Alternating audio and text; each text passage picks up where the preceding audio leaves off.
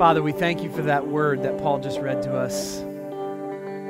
Lord, your word has power to transform our lives, to change us from the inside out, to change our hearts, our minds, and our souls. So Lord, thank you for the reading of your word and the hearing of it, God. What a blessing. And Lord, thank you that we could sing with Brandon and the team. We could sing your truths back to you. We can sing promises, and we can, Lord, even when we don't always fully believe what we are singing, God, you intercede in those moments, and you lift up praises for the sake of your name. We thank you, God, for that. Thank you that we can sing to you. We can gather as a corporate body this morning and just lift up Jesus Christ. So we pray that he would be high and lifted up this morning. We pray that people who don't know Christ would come to saving faith in Jesus this morning.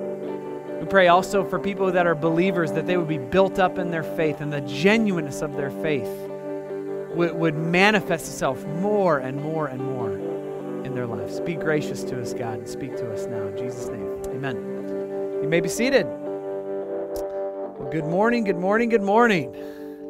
Good to see all you guys this morning. So just a couple things while we get into the Word this morning. 1 Peter chapter 2 is where we're going to be. And just to remind you, we are into our Moving In campaign. We're in earnest now as a church family.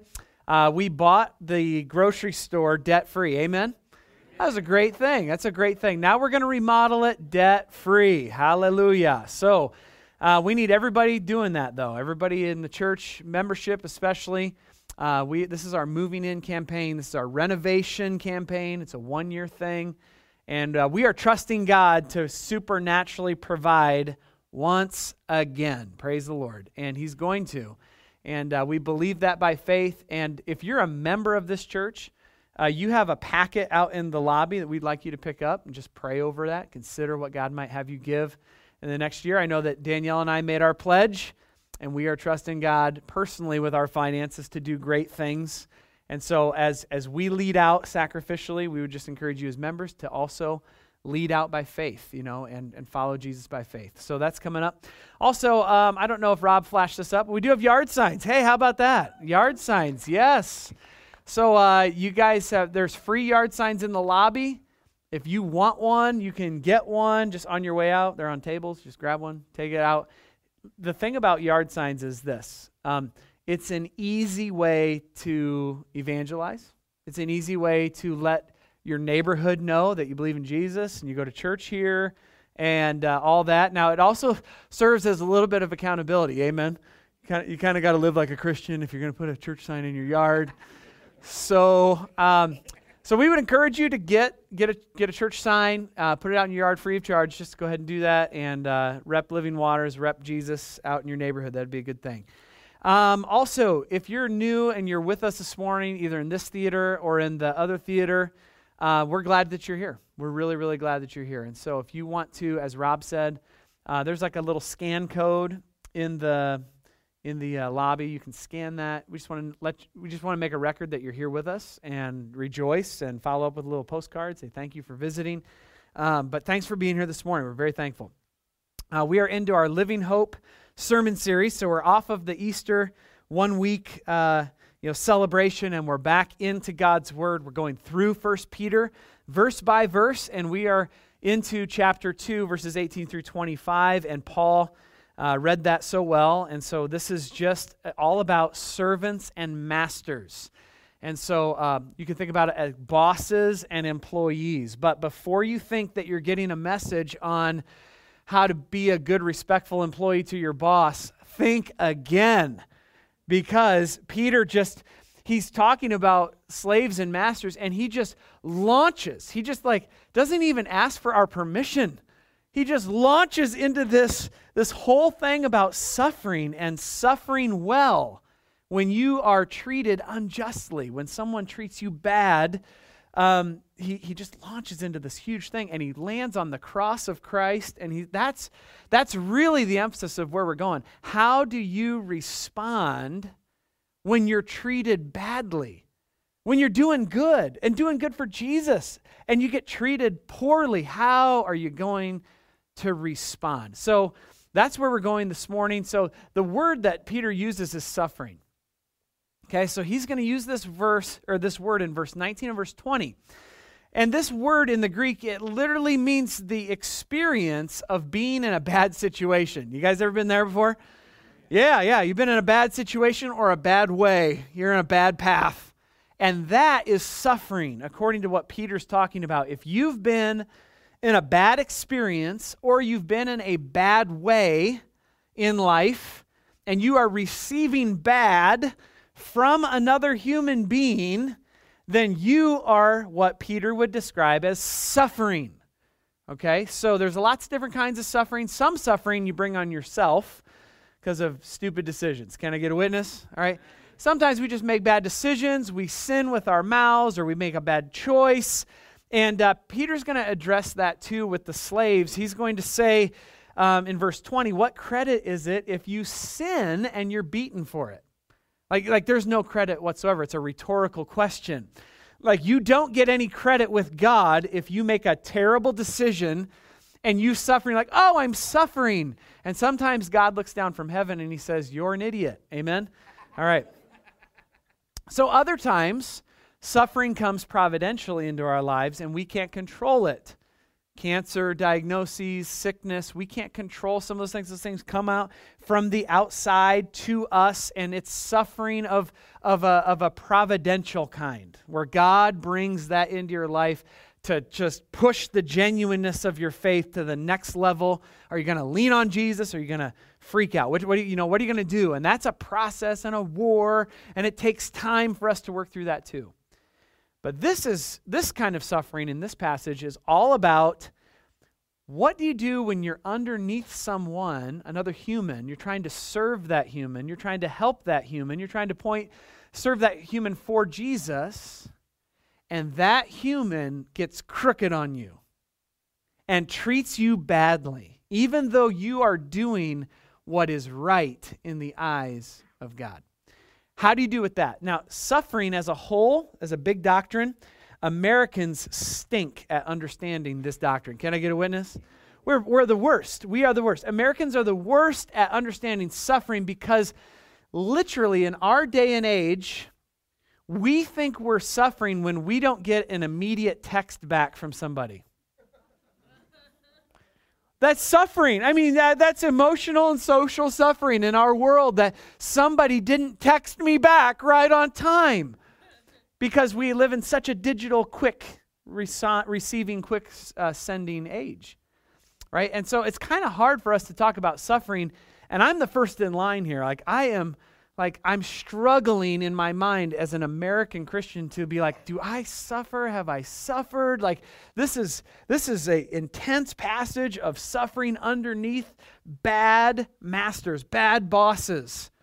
But ultimately, it's hard for us as Americans. So we'll ask God to help show us the way, because we as Americans rightfully confess as Christians in this 2021 year that we struggle in our spirit to really suffer well underneath the oppression of other people. We do. We just struggle. Now, if you're going through suffering right now, it stinks, doesn't it? And I was just thinking through my own life, like I have had sufferings for the name of Jesus, but I hardly even want to mention them because I'm so unworthy.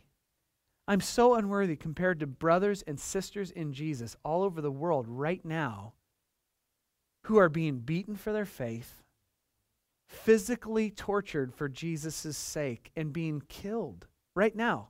So as an American pastor, it's hard for me to look at some of my stories and be like, yeah, I can't say that I'm just front in line. I need this message to keep going, right?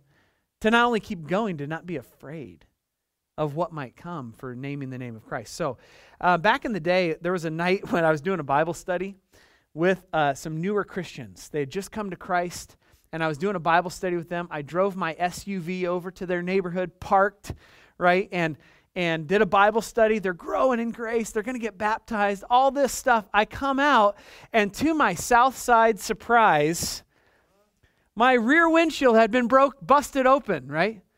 And all my stuff had been ruffled through. So I'm like, dude, I'm doing a good thing for Jesus.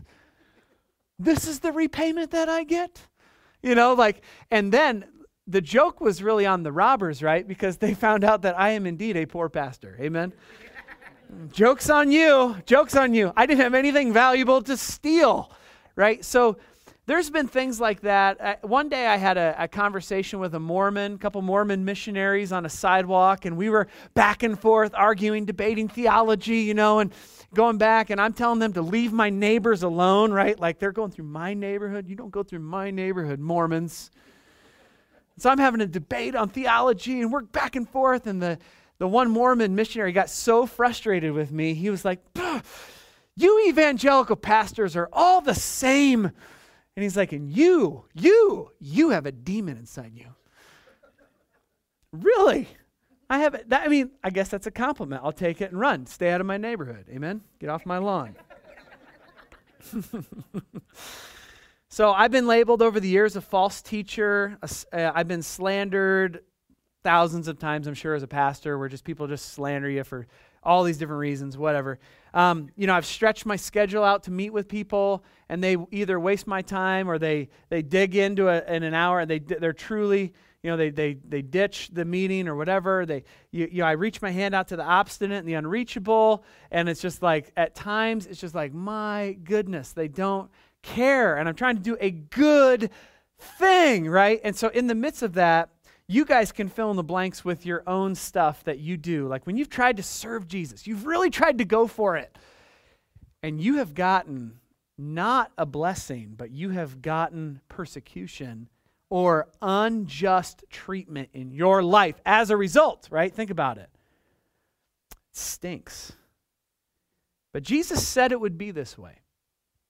Right? You know this? John 16:33 might be a verse to write down in your notes, where Jesus himself said, in this world, you will have trouble.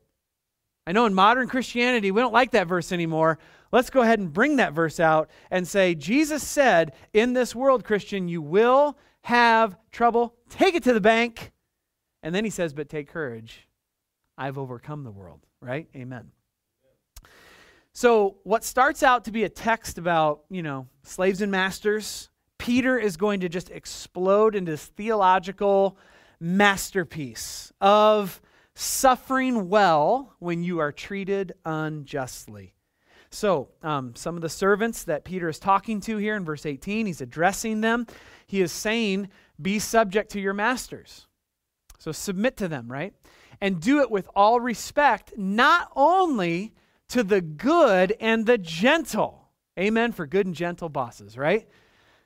But also to the unjust ones. The ones that are unjust. You want to learn some Greek? Here we go. Unjust, that word literally means crooked or bent. You ever had any crooked bosses? Bent bosses? Maybe you were the bent boss. I don't know. Right?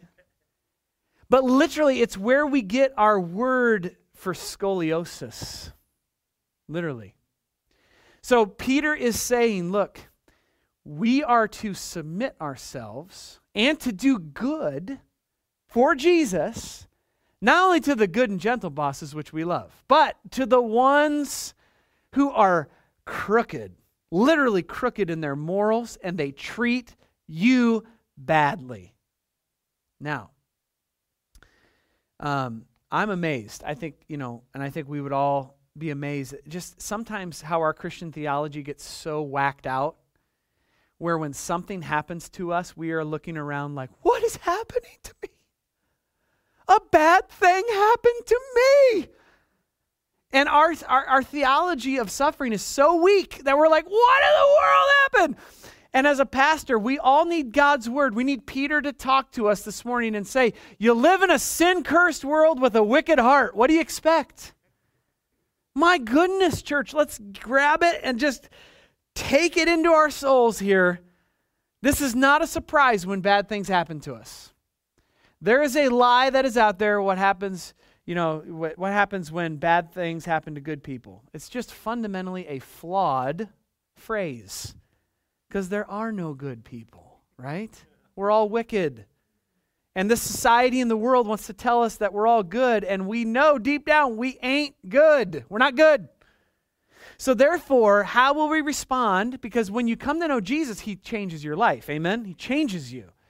And then all of a sudden, you want to do good. You want to serve Jesus. You want to help bless people that you hurt before you knew Christ. You want to lay your life down for Jesus. And then all of a sudden, when you do that, you still get treated badly by people. And in fact, maybe the bad treatment ramps up. Then you're kind of confused. What do I do?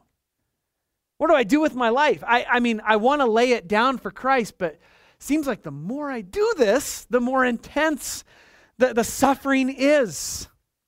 If you've tried, I need to get a Bible reading amen in here. Have you ever tried to just read your Bible more?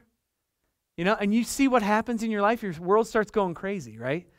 You start reading your Bible I'm trying to do a good thing, God. What's up? I'm trying to read the Bible more.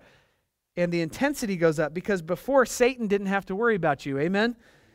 But now you start walking with Jesus, and now all of a sudden, He cares about what's going on in your life. He doesn't want you to rise up. He doesn't want you to grow in grace. He doesn't want you to make an impact on your neighborhood or your family. He doesn't want that, so you try to do that, and all of a sudden, it's going to ramp up the suffering.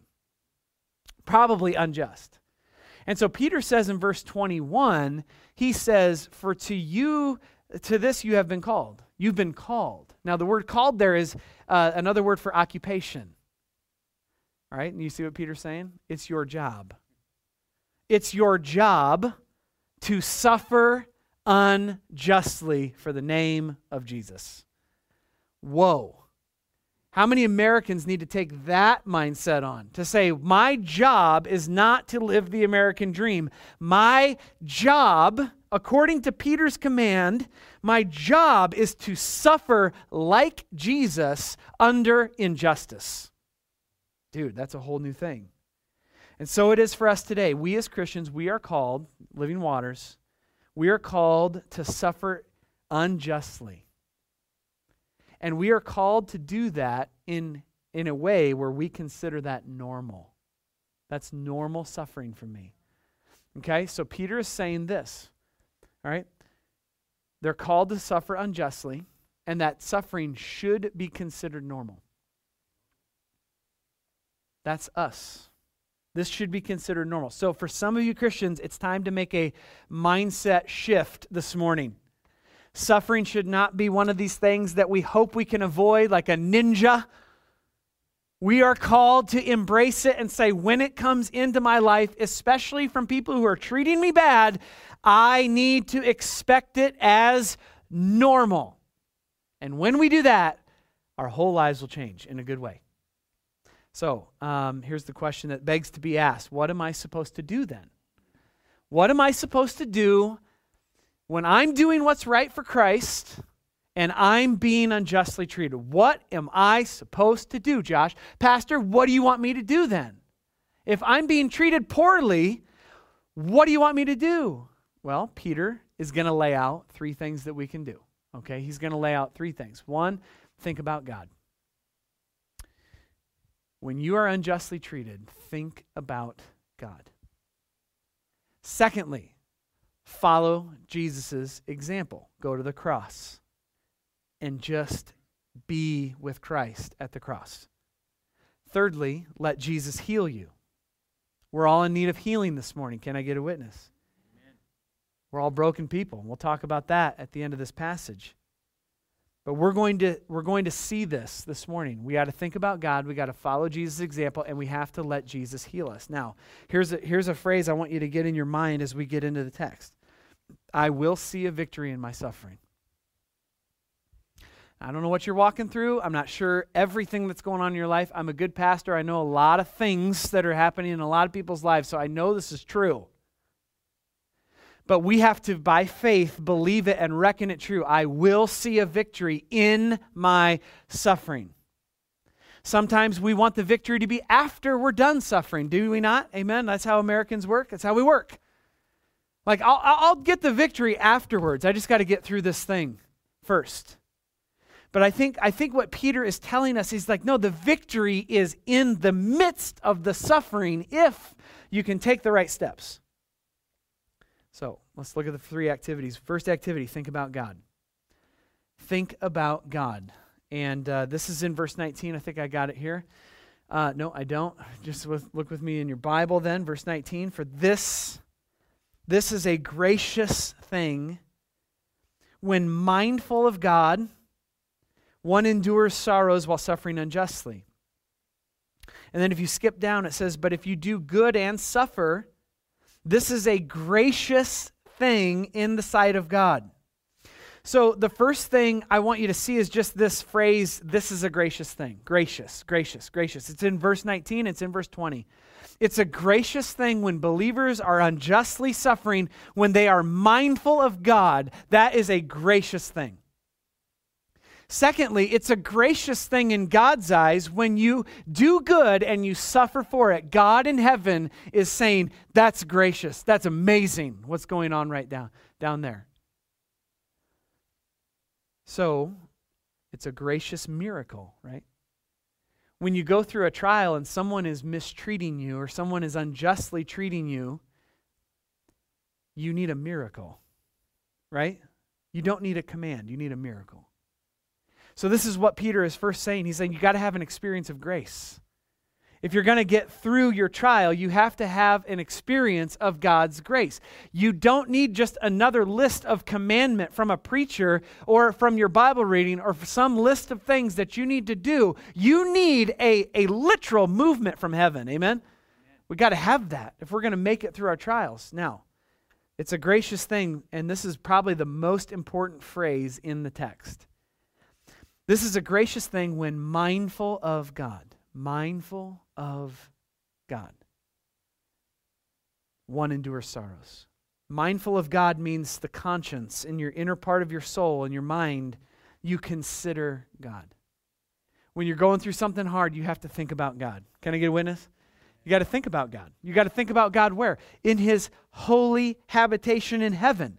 When you're going through something hard, you got to see God with your mind, heart, and soul. You have to see Him that He is sovereign and He is in control and He is absolutely not panicked by your situation. Praise God. He's not freaking out in heaven looking down saying, oh my goodness, I have no idea what to do right now. He's looking down on our situation and He says, look at the gracious thing I am doing. I'm causing Josh to lift his eyes to heaven. Because if you see God on His throne, you're going to see a God who's perfectly joyful in everything that He does, holy in all that He does, righteous in all that He does, and He's right on time, right on purpose with everything He does in our lives. Do you guys know Psalm 46? Maybe you do. Psalm 46, God is identified as the Lord of hosts. He's the God of armies. He's the God who protects Israel. He's the God who protects His people. And all this stuff is happening. You could, like, all this earth is melting, mountains are falling, all this chaos is happening, armies are fighting each other, and there's wars on the earth and all this stuff. And in verse 10, you'll know this verse when I say it. It says, be still and know that I am God,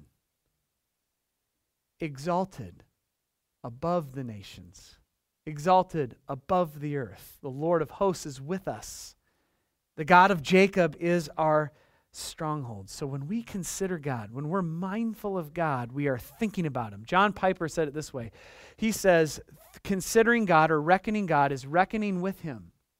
It's including Him in the equation of the relationship. It's thinking about God. It is taking God seriously. It's seeing Him as that third party that is really present with you. This is the source of the miracle. God is the source. Consider what R.C. Sproul said. He's another theologian that I love. He said, to consider God is to live one's entire life in the presence of God, under the authority of God, to the glory of God. So, church, if you want to get in a good place as you work through being mistreated, you have to see God. And you have to cry out to him, and you got to see him working, and you have to be able to give your situation to him verbally in prayer and in your heart non-verbally. You got to just do that, and you got to spend time with God to make that happen. So, I just want to get practical. In marriage, at work, and with your kids. First of all, in marriage. In marriage, for those of you who are married, when your spouse acts wrongly to you, treats you poorly, makes you suffer, here's the deal. God sees you. Amen? In your marriage, when you're about ready to lose it, and there's been so many crushing trials in the marriages within our church. You guys need to understand, I'm not just talking like butterflies and rainbows right now. I'm talking very really from a pastor's perspective.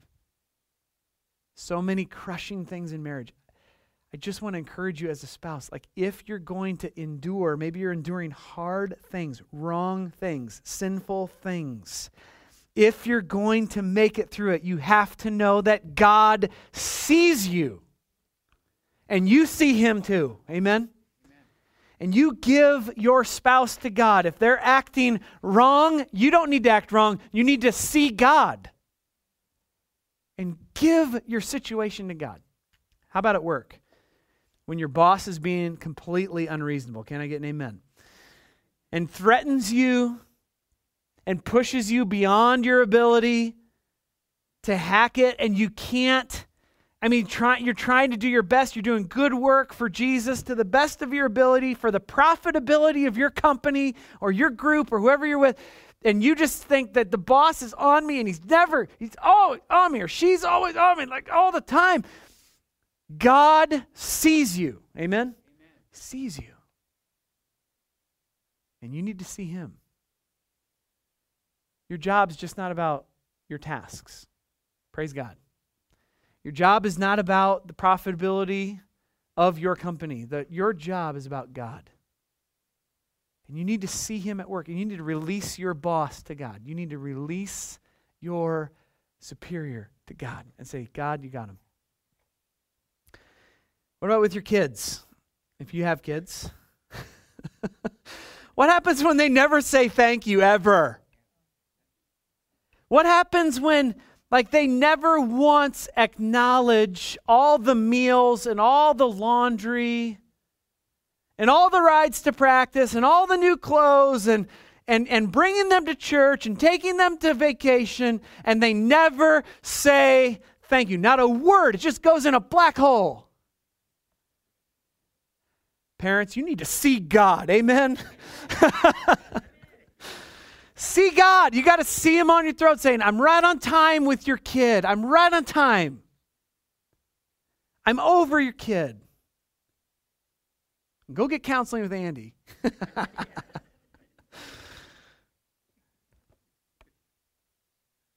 But what about your enemies? What about the people you're trying to reach for Jesus? What about those people that are just hard-hearted? Every time you talk to them, it's just stiff arm. It's avoidance. It's not fun. You know what's going to happen if you try to bring up Jesus with them. See God. See God. He sees you. He sees what's going on. You need to see him. So that's activity number 1, see God. Activity number 2 is follow Jesus' example. This is verse 21 through 23. So, verse 21 is, for to this you have been called, and we already talked about that as occupation, because Christ also suffered for you, leaving you an example that you might follow in his steps. Christ also suffered for you. This should blow us away. Jesus experienced suffering unjustly. Can I get an amen? Oh my, that's like the biggest unjust scene in the history of the world is Jesus Christ going to a bloody cross for you and me, underneath the hard and wicked and crooked hand of men. The religious leaders and Pilate, they were crooked men. What drove them? Power and envy. They wanted power. And Jesus was threatening to take it away from them. And they envied his influence amongst the common people. They didn't like him. So therefore, they were power and envy as their main motivations. What about the disciples? They were crooked, weren't they? A crooked crew. Jesus loved them. They were crooked. Now, what was their big problem when Jesus went to the cross? They were cowards. They ran. Jesus needed them the most. Peter's denying him 3 times around the fire. Everybody else is wandering away except for John. Young John's following Jesus. Everybody else is gone. So there's the religious leaders and the disciples, and then there's us, the most crooked of them all. Amen? What's wrong with us? Everything's wrong with us. Because we're a wicked combination of all of this. We're cowards who want power, and we struggle with envy too.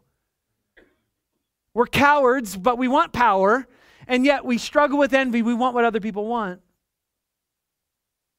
So here's the glory of Jesus. The glory of Jesus suffering for you and me is this, is that at the cross, Jesus Christ took all the suffering that you've experienced, every single ounce of it. He took all of the misunderstandings. How many misunderstandings have you had in your life? 10 million? He took all the mistreatment, all the broken hurt in your life and in my life, and he took all the condemnation and the shame, and he put it on himself. And I say, oh, how much he loves us. Amen?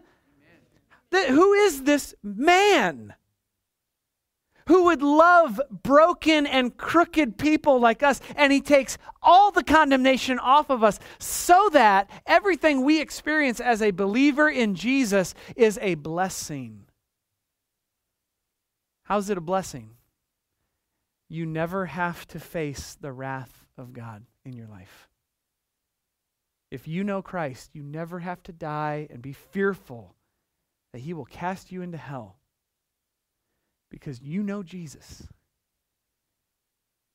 And he took it all on his body for you so that when you stand before God, God will say, well done, good and faithful servant.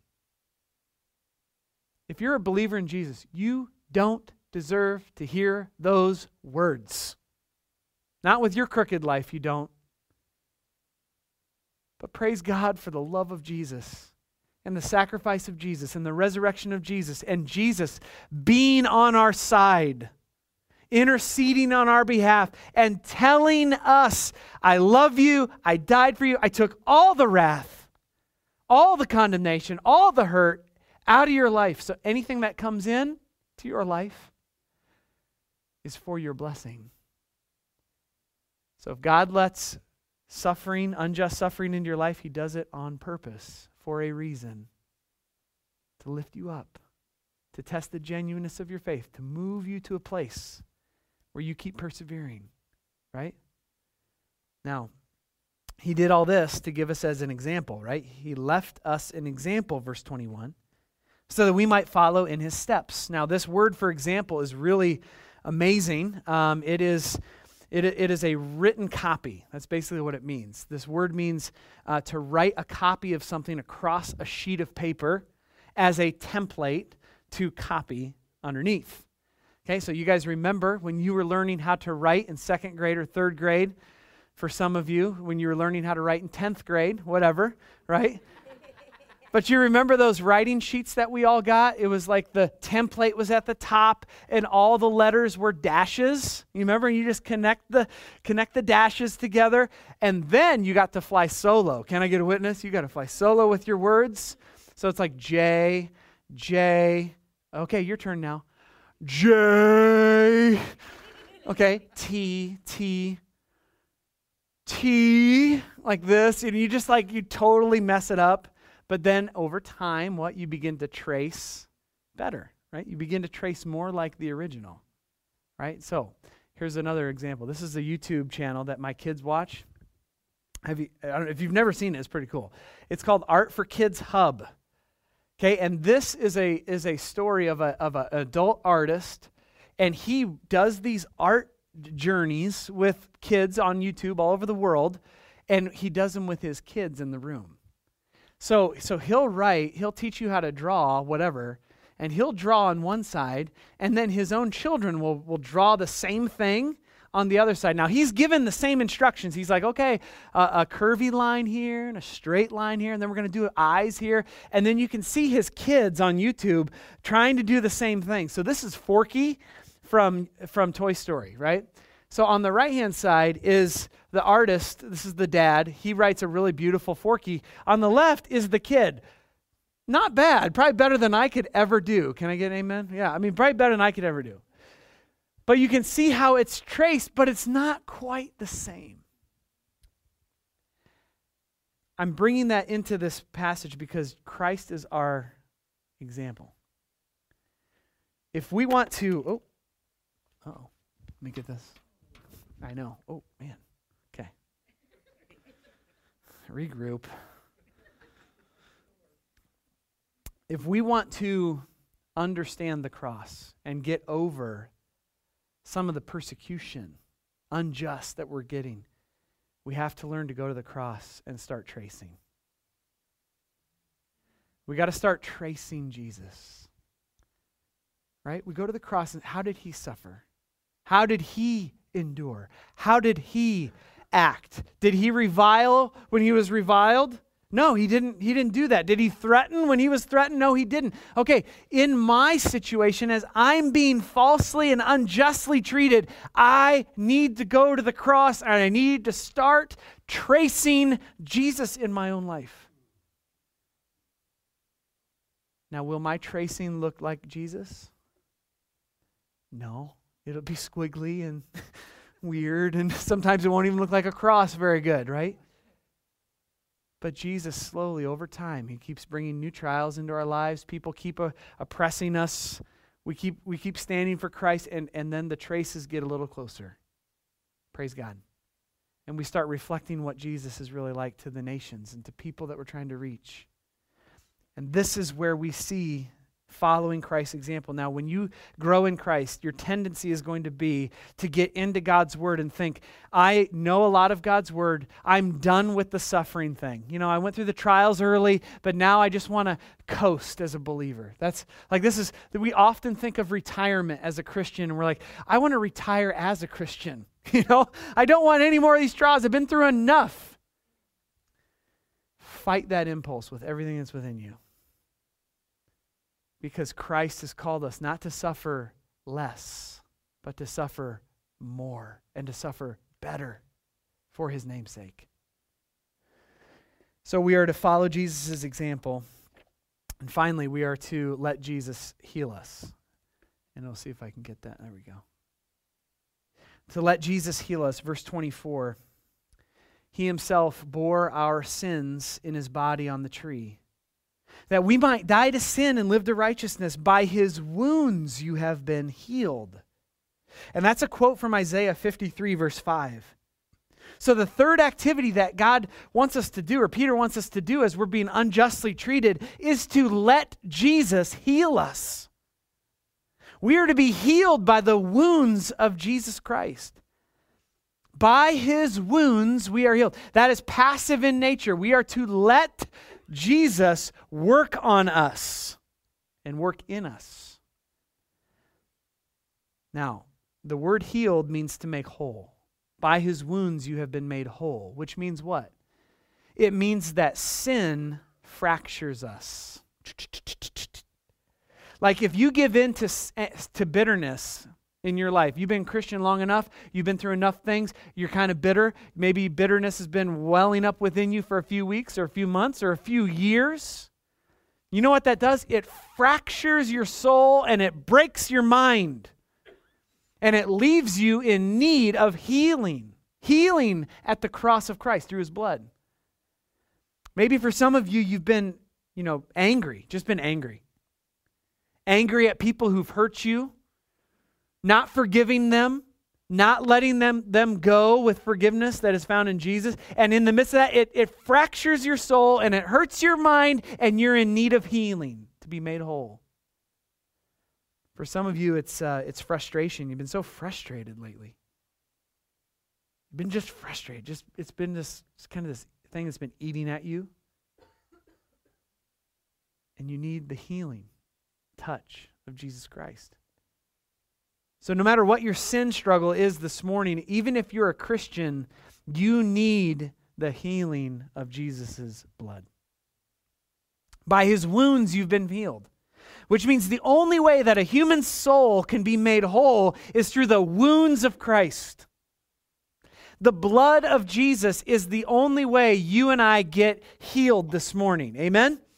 It's not everything else. I know that you've thought through 100 other things that could heal your soul. I'm here to preach at you and tell you those things will not work. According to God's word in Peter, only the blood of Jesus shed for us will heal us and make us whole. Only the blood will bring the healing. It's kind of like John 5, verse 6. When Jesus went up to the paralytic. You remember this? And he walked up to him and he asked him a question. He said, "Do you want to be healed?" Man, what a question. Do you want to be healed? And the paralytic did what all of us this morning are prone to do. Fight it, right? Jesus comes up and asks you to be healed. You fight that thing. You don't let Jesus come into your heart and heal your soul. Amen? The paralytic, he fought it. He's like, well, I can't even get down to the water. You know, every time the water gets stirred, somebody else goes in front of me. Nobody cares about me. Woe is me. And Jesus says, I'll heal you. Nobody else got time for you. I got time for you. Take up your mat and walk.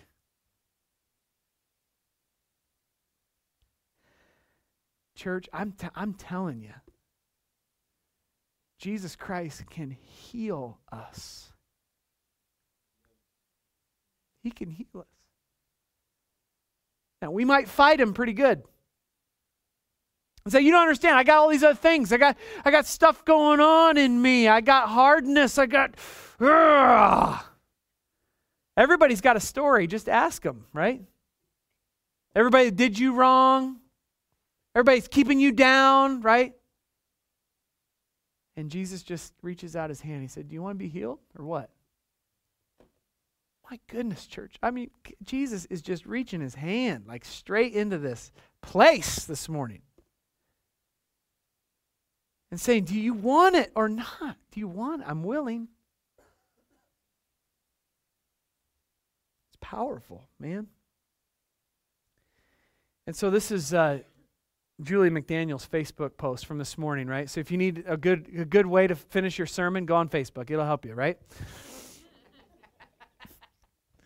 But Julie posted this morning, and I'm like, perfect. This is the perfect verse.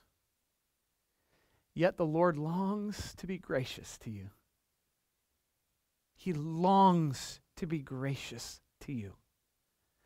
Therefore, he will rise up to show you compassion. For the Lord is a God of justice. Blessed are those who wait for him. That's how we're closing this sermon, church. God, he longs to be gracious to you. He longs for it. You're suffering unjustly. People treating you bad because you're a Jesus follower. You're doing good. You got to let Jesus heal you of the hurt. So I'm just going to invite you to be healed. Not because I have any power, but because Jesus has the power. He longs to be gracious to you, to show compassion.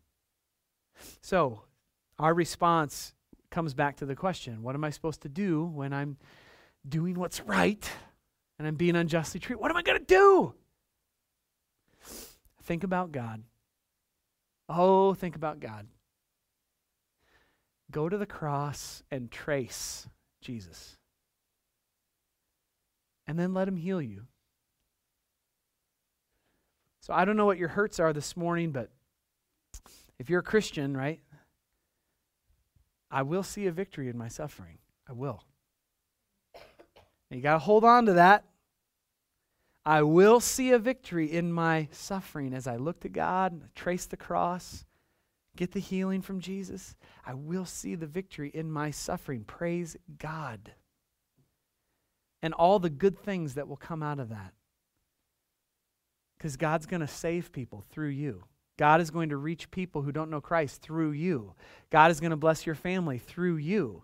As you get this victory through your suffering, God is going to He's going to magnify and manifest and multiply His gospel in your life and in the lives of tons of people around you that you're like, I had no idea God could use me that way. So if you're a believer, receive it, right? And if you're not a Christian, the only way to get a victory this morning through the suffering of this crazy world is to receive Jesus as your Lord and Savior. To say, I'm wicked and I'm crooked and I put Jesus on the cross and I'm ready to believe. This morning is my morning to believe. This is my morning to believe in Jesus. Be the greatest decision you'll ever make in your life. And you can do it now. You don't have to wait. You can do it now. 1 Corinthians 6 says, now is the time of salvation. Now is the day to be saved. So, those are the things that God is doing. As you suffer under injustice, you're going to see a victory through your suffering. Let's pray. Father, thank you for your grace, for the way your Spirit is working this morning through the Word of God. Lord, this is really all about your Word. This is all about Jesus Christ. This is not about me or anybody here. God, this is about you speaking to people, speaking to their souls. So, Lord, for Christians this morning, I just pray for them that you would allow them to endure and be active as they are suffering unjustly. God, would you give them the grace to have a miracle moment with you right now? God, to come to the foot of your throne and see you in control, sovereign over all things, in control of all things, even the heartbreak and the suffering that's going on, and go to the cross and trace it. Just trace Jesus. And Lord, to be healed, we need that healing, Lord, this morning. So we pray that believers would just cry out to you during singing and now during prayer, just that they'd cry out and be healed of what's bothering them and bugging them and fighting against them. Sin, suffering. And God, may you give a victory. Lord, for anybody that doesn't know Christ, God, may this be the day of their salvation. May this be the day that they believe, that they just call out to you for the first time, Jesus, and invite you into their hearts by faith. So, Lord, give us strength to rise now and to sing. God, it is well. It is well. It is well with our souls, God, this morning. Because of what Jesus has done. We pray by faith. Amen. Let's stand once more.